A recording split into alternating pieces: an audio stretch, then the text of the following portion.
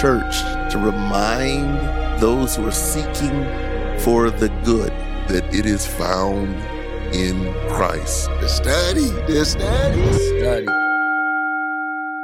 When I think about the distinction between law and gospel, I found that to be so helpful just in terms of understanding how to approach the Bible.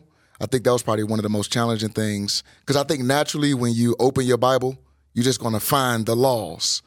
Like your eyes will just find the laws, and then the book will kind of be filtered through that paradigm of diving into the text and working through your Bible.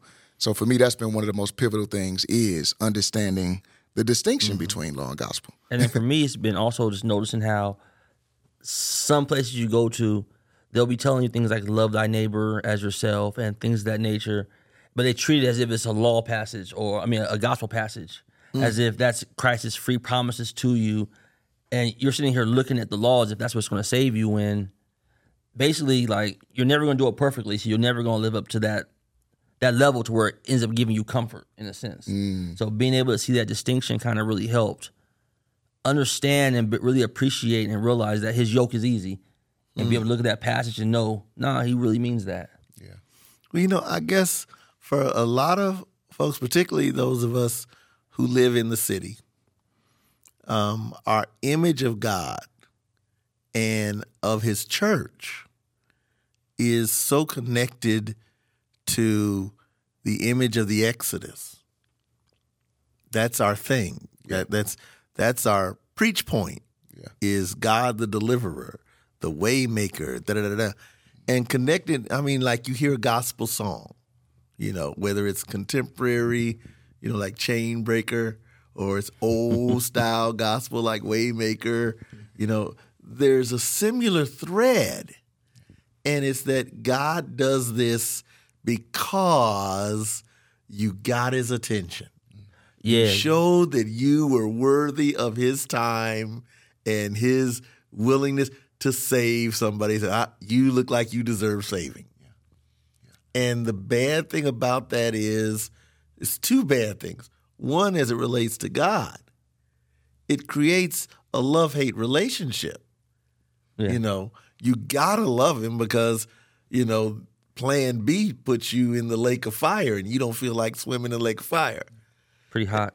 And the other bad thing about it is it causes you to look at other people and you see the things where they come short. That's facts. And what makes you better than them. Yeah. Because you don't really understand how the law works and how gospel works. Yeah.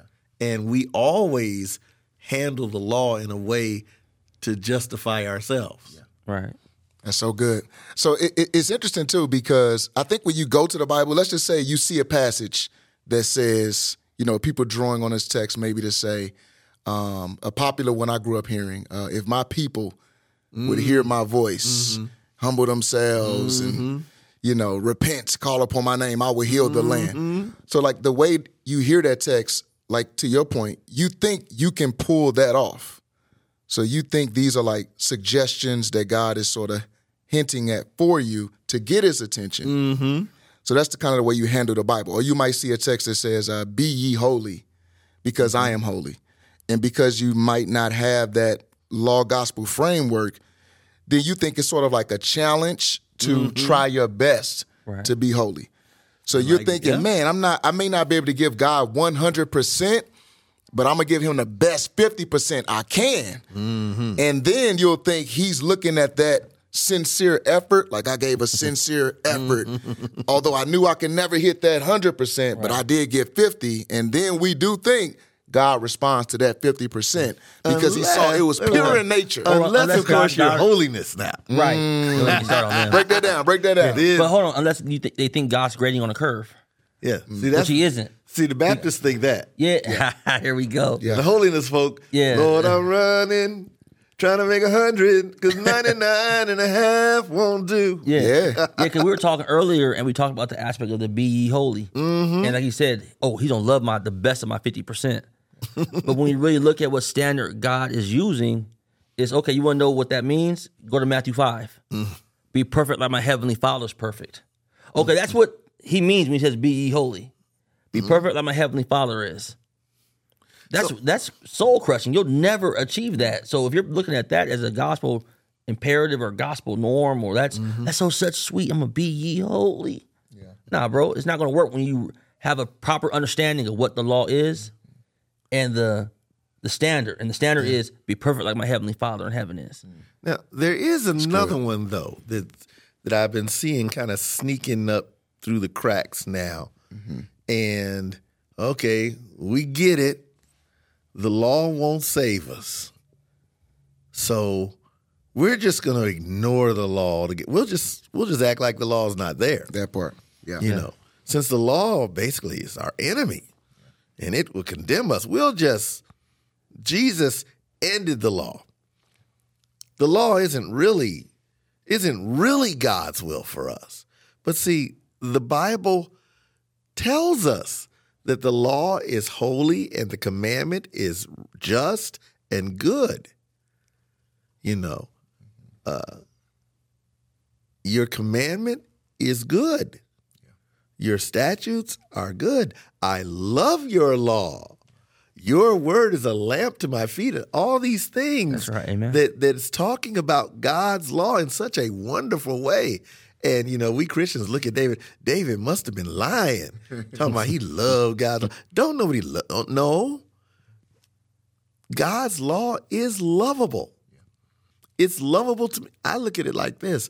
God's law is lovable for the same reason that I love the fact that my wife tells me what she wants. When her birthday comes up and stuff, I know. That's a blessing. You know, you're gonna have to start guessing. That's good. Going back and forth down Target, I was like, did I get her that 2 years ago? I'm taking chances here. Yeah. Taking chances. I mean, look, God gave us his law so that we could know his will. It's the perfect will of God is his law. And he made it simple. 10 words. Literally 10 words. The 10 words that if you do them, you shall live.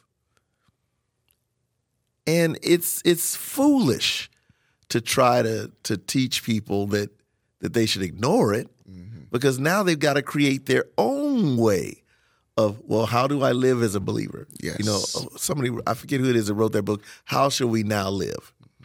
So if you ignore God's commandments and say that's irrelevant because of Jesus, okay, then how shall we live? Well, you live by faith. Okay, but what does that mean? Yeah, on a day-to-day. And faith needs something to cling to. You know, what if faith not cling to nothing, it's just an abstract thing. You can have faith in your sandals. Yeah. You know? And you start making up stuff. And that's your point. The law informs you as to what life should look like as one who is aware of one's creator. So you're not making up all of these rituals or these holy days or these extra standards to try to impress God. The law is just, it gives you God's idea. It's his word as to what it means to be a human. Yeah. You know what I'm saying? So I love that. But I like that. I like everything y'all saying, because it sounds like we're sort of structuring this as the two extremes. You have one extreme where you think you can pull off God's perfect and holy standard. That's one extreme. And then the other one is you forget God's law as if it's not relevant or not useful. I didn't forget. I'll say toss it aside. Or toss it to the side. People that will say fall into that ditch, that some of us know or we're familiar with, they can quote, they can spew it off to you. They'll tell you all these laws and this, and they'll literally take it and put it to the side as if God didn't say, this is holy. You know, like, nah, this goes on your Thanksgiving plate. That stuffing goes next to that turkey. Don't try to leave one over here. That's not part of the dish. You know what I'm saying? I want my sweet potato pie. I want the regular. Man, God said all this is here. It's all there. You can't just cut a piece off because you don't like it or you're convicted by it. I think a lot of it's that also. Yeah. You know, I'm convicted by it, so I don't want to deal with it. Nobody be convicted by it. Yeah. And the reality, or at least as I experienced it, you know, coming out of the holiness tradition, was that, okay, I get it that the law won't save me, and I'm honest with myself to admit that I don't keep it. But I got the Holy Ghost, so Well, are they honest to say they can't keep it? No, I said I was honest. Okay, I'm I was yeah, honest. Like, I'm not we both speaking know for that. the group. Yeah. They'll tell you, I've been all day without sinning. And it's like, you really think that? You Oh, truly yeah. think that you've been sin-free? Oh yeah. But that's to your earlier point, though. I think we also naturally minimize the law. Like we don't experience it in its full weight, Yeah. in its terrorizing power. Like we just kind of, when you minimize sin as like a oops, or just like a a slight misstep.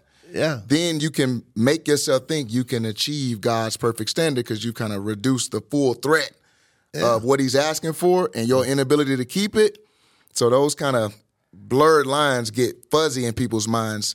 So I like that, as a Christian, we understand that I can't do anything to earn God's favor. I can't keep enough law in such a way that would impress Him, but I still need it because it helps me as I'm living life every second, every minute, how I'm engaging friends, family, job, regular things. But I think the tricky part too is just sort of like the generic American space, even the space I came up in.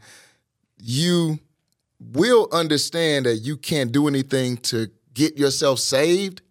But then I think the next thing is you start to use the keeping of the law, your obedience as a way. Now, you wouldn't say it like this, but you kind of use it as a way to kind of twist God's arm. Oh yeah. Or to get His the blessing. blackmail thing. Right. To get His God, favor. you owe me. Yes. Yeah. Yes. I'm so obedient. My season's coming. That part. I did this. Oh, it's my favor. Yeah. As if it's an exchange. Yeah. When a good saying from our tradition is basically you're free to love your neighbor because your neighbor needs to be loved. Not I love my neighbor because on the back end God's about to, He's about to He gonna break me off. Yeah. break me off something. If I do this right, God will break me off. Yeah. My season. And then of course you behind that you get those who will manipulate and make merchandise of it because they'll talk about they've got this secret key that you don't have, because you don't understand the actual distinction of law and gospel. You don't understand, if you haven't been taught it, you can't understand how God actually deals with us as sinners and yet calls us righteous and allows us to see ourselves as righteous in His sight because you haven't been taught that the way He's seeing you as righteous is in Christ. Yes. Because He placed you in Christ. See, this is where where the connection between word and sacrament comes into play. Good. Because we understand it that baptism actually places us into Christ, not just some nice turn of phrase, but that God is really doing this. That's why it doesn't matter how old you are or how well able you are to, give your testimony or be able to quote the Roman road or whatever turn of phrase you want to use that by which you show people that you deserve to be baptized. No, you don't deserve to be baptized. You need to be baptized because that's the only way to get into Christ. That's the only way to put on His righteousness. That's the only way that God can look at you in Christ.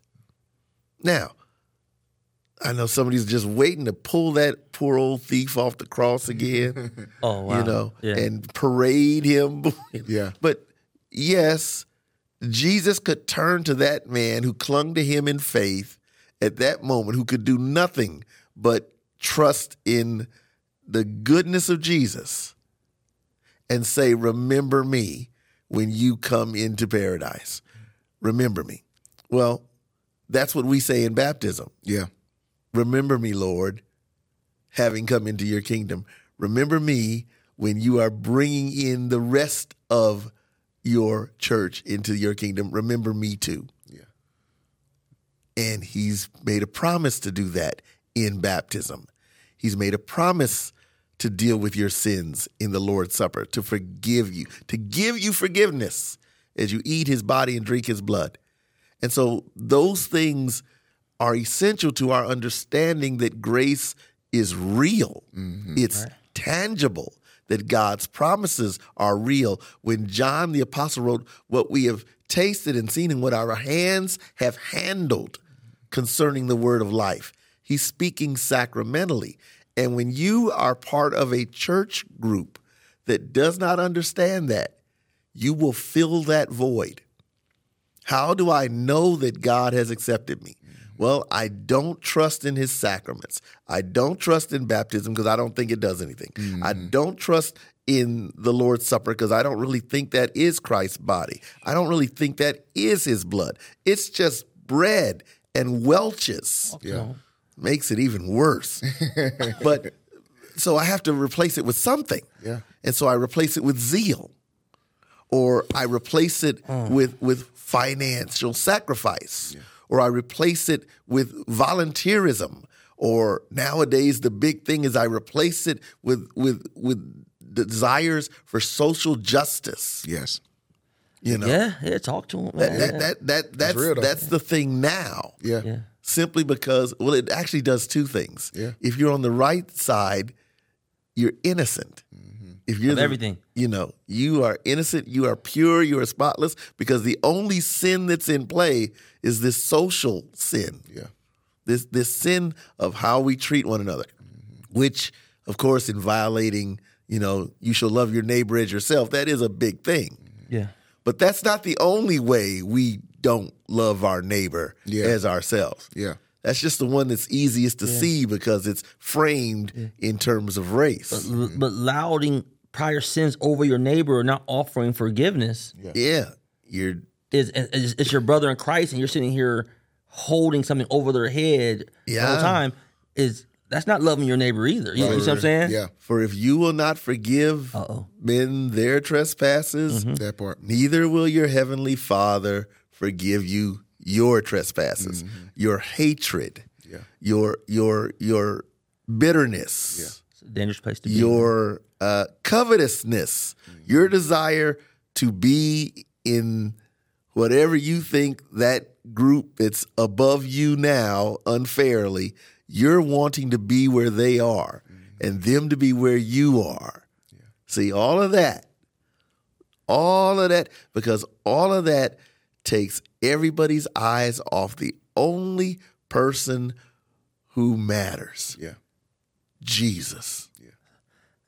Man. That's solid. Yeah.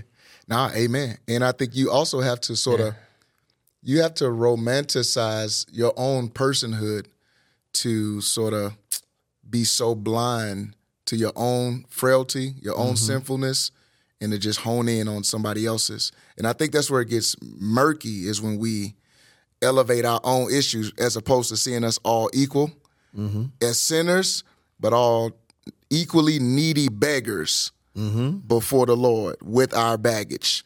Because until we perish or Jesus returns, we're all going to be broken human beings who are wrestling with, the disintegration within ourselves. And that's going to look like a bunch of messiness until you have your resurrection body. So we have to be aware of that with each other, I think that's a major component. Yeah, that's facts. There is another thing about that too. Yeah.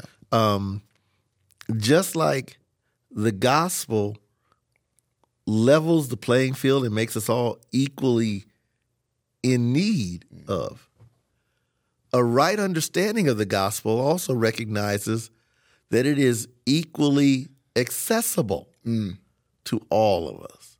See, that's the problem that I have with my Calvinist friend. Because my Calvinist friend says, well, yes, I believe that the gospel is the power of God unto salvation for everyone that believes, but only some will believe, and God has determined who they are, and he's also determined who will not believe. That he is actively, matter of fact, they will say so. Some of them that are honest will say, God loves the elect, and God hates the reprobate. They'll say that he created them for destruction. Yeah. They'll go that far. I'm guilty. I've said all those things. So now if all of them are sons of Adam, though. Yeah. See, there's only one Adam, one man, one woman. We all descended from them.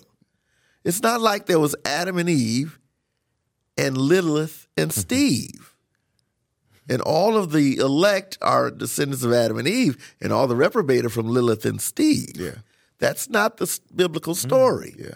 It's from one man. Yeah. That's what Paul writes in Romans 5. One man. And so if it's through one man, sin entered into the world, for all have sinned. And so by the righteousness of the one man, Christ Jesus, all may be made righteous. Well, then guess what? All cannot mean some. Right, unless the first one means some. Like you can't exchange it. And we know the first one doesn't mean some. We know all. Yep. Everybody. It's grouping all. us. Yep. Yeah. Yep. So I can't be better than the person who's not in Christ at this moment in time. Or more deserving or something like Or that. more, yeah. I'm not none of those things. Right. I'm not more deserving. The same promise that I heard is the same promise that goes to everybody else. But at the same time, and again, this puts us Lutherans in a weird place that we need to explain to people. Because we're not saying that, well, guess what? Ultimately, everybody's going to be saved. Right. We can't say that. That's what they think we're saying. That's what they think we're saying, that Yeah. we're universalists. We're not. Yeah. Yeah. We're not universalists because we tell you, God says that people who don't trust in Christ, God says those who don't believe and are baptized, in fact, he doesn't even add the baptized to it. He says on the one hand, those who believe and are baptized will be saved. No doubt about it. You can take that to the bank. And then he says those who do not believe will be condemned. Yep. And said, well, it doesn't say anything about you have to be baptized in. Well, see, he who believes and is baptized will be saved. I'm focused on that part. That's clear. Yeah, That part is clear. Get in the water. Baptize your baby. That's right. Bring your babies. Yeah. Bring them babies to the font. Facts. See? So don't cheat your baby out of their blessing. Yeah. And if you're old enough and big enough and bad enough to walk yourself to the font, then bring yourself to the font. Yeah. And don't try to say, well, what if I believe but I'm not baptized? Don't worry about that.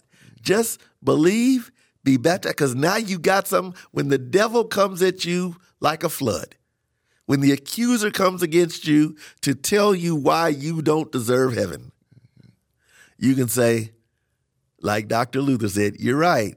I don't deserve it. Yeah, that's true. Yep.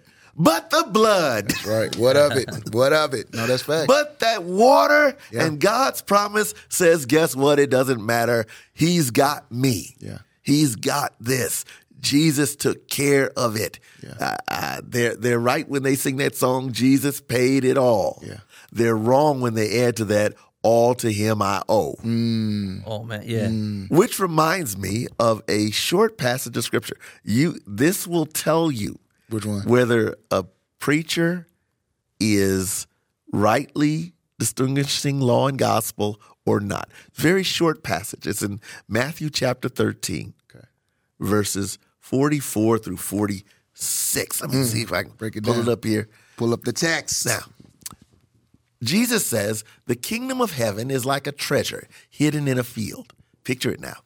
A man found and covered up. Then in his joy, he goes and sells all that he has and buys that field. Again, the kingdom of heaven is like a merchant in search of fine pearls who, on finding one pearl of great value, went and sold all that he had and bought it. Okay, two parables. The kingdom of heaven is like, it involves something that's valuable, and the finder sells everything he's got and buys it. Who is the person that finds it? Most people who go to church on Sunday when that passage is preached, they're going to say, oh yeah, I found that field. Facts. And the preacher's going to preach, that field is God's kingdom, the kingdom of heaven. And God wants you to find it. And when you find it, and you'll see how wonderful it is, what a blessing it is. And you need to give up everything. You need to be sold out for Jesus. And they missed it totally. One, you will never be sold out for Jesus. I don't care how many times you sing Helen Baylor's song. You'll never be that sold out that you've given up everything for Jesus. You wish. Yeah. Most honest they do in Scripture who walks away sad. Yeah. That's literally the response. Yeah. That rich young ruler, he was honest. He was honest because he knew. He said, look, I could give up a lot. Yeah. But everything. A lot's not everything. And then when Peter and them said today, well, Lord, we gave up everything. No, you didn't. Yeah. They didn't give up everything. It's amazing how after he died, how quickly and easy they were able to go, I'm going to go fishing. Yeah. Yeah. They always kept that in their back pocket. Mm-hmm. That was their plan B. And we all do it because we're all told not to keep all your eggs in one basket. We've always been told that it's foolish to put all your trust in one thing. But there is one thing, one person, one promise that you do that. But see, the point is that in this these two parables that Jesus says, the kingdom of heaven is like this. It's not us that sell everything we've got. It's Jesus who gave up everything. Because it's Jesus who, being in the form of God, did not think it robbery to be equal with God, but emptied himself, took the form of a servant, and was obedient to death, and obedient to the death of a cross. That's the one who found the pearl. Well, then what is the pearl? What is the treasure? Hidden in a field. Go look in the mirror and say, neighbor. Preach. Preach. What's a word? You're the treasure. Yeah. That's a word. Jesus gave up everything for you. Amen. You. Amen. And you. God is for you. That's the message that we bring to people who are being told today that God is not for them, or that he is so busy and so far away that even though he wishes that he could be for you, he just doesn't have the time. And so you're on your own. Figure it out as best you can. No, you can't figure it out as best you can, because you're figuring it out as best you can is what got you into the mess you're in right now.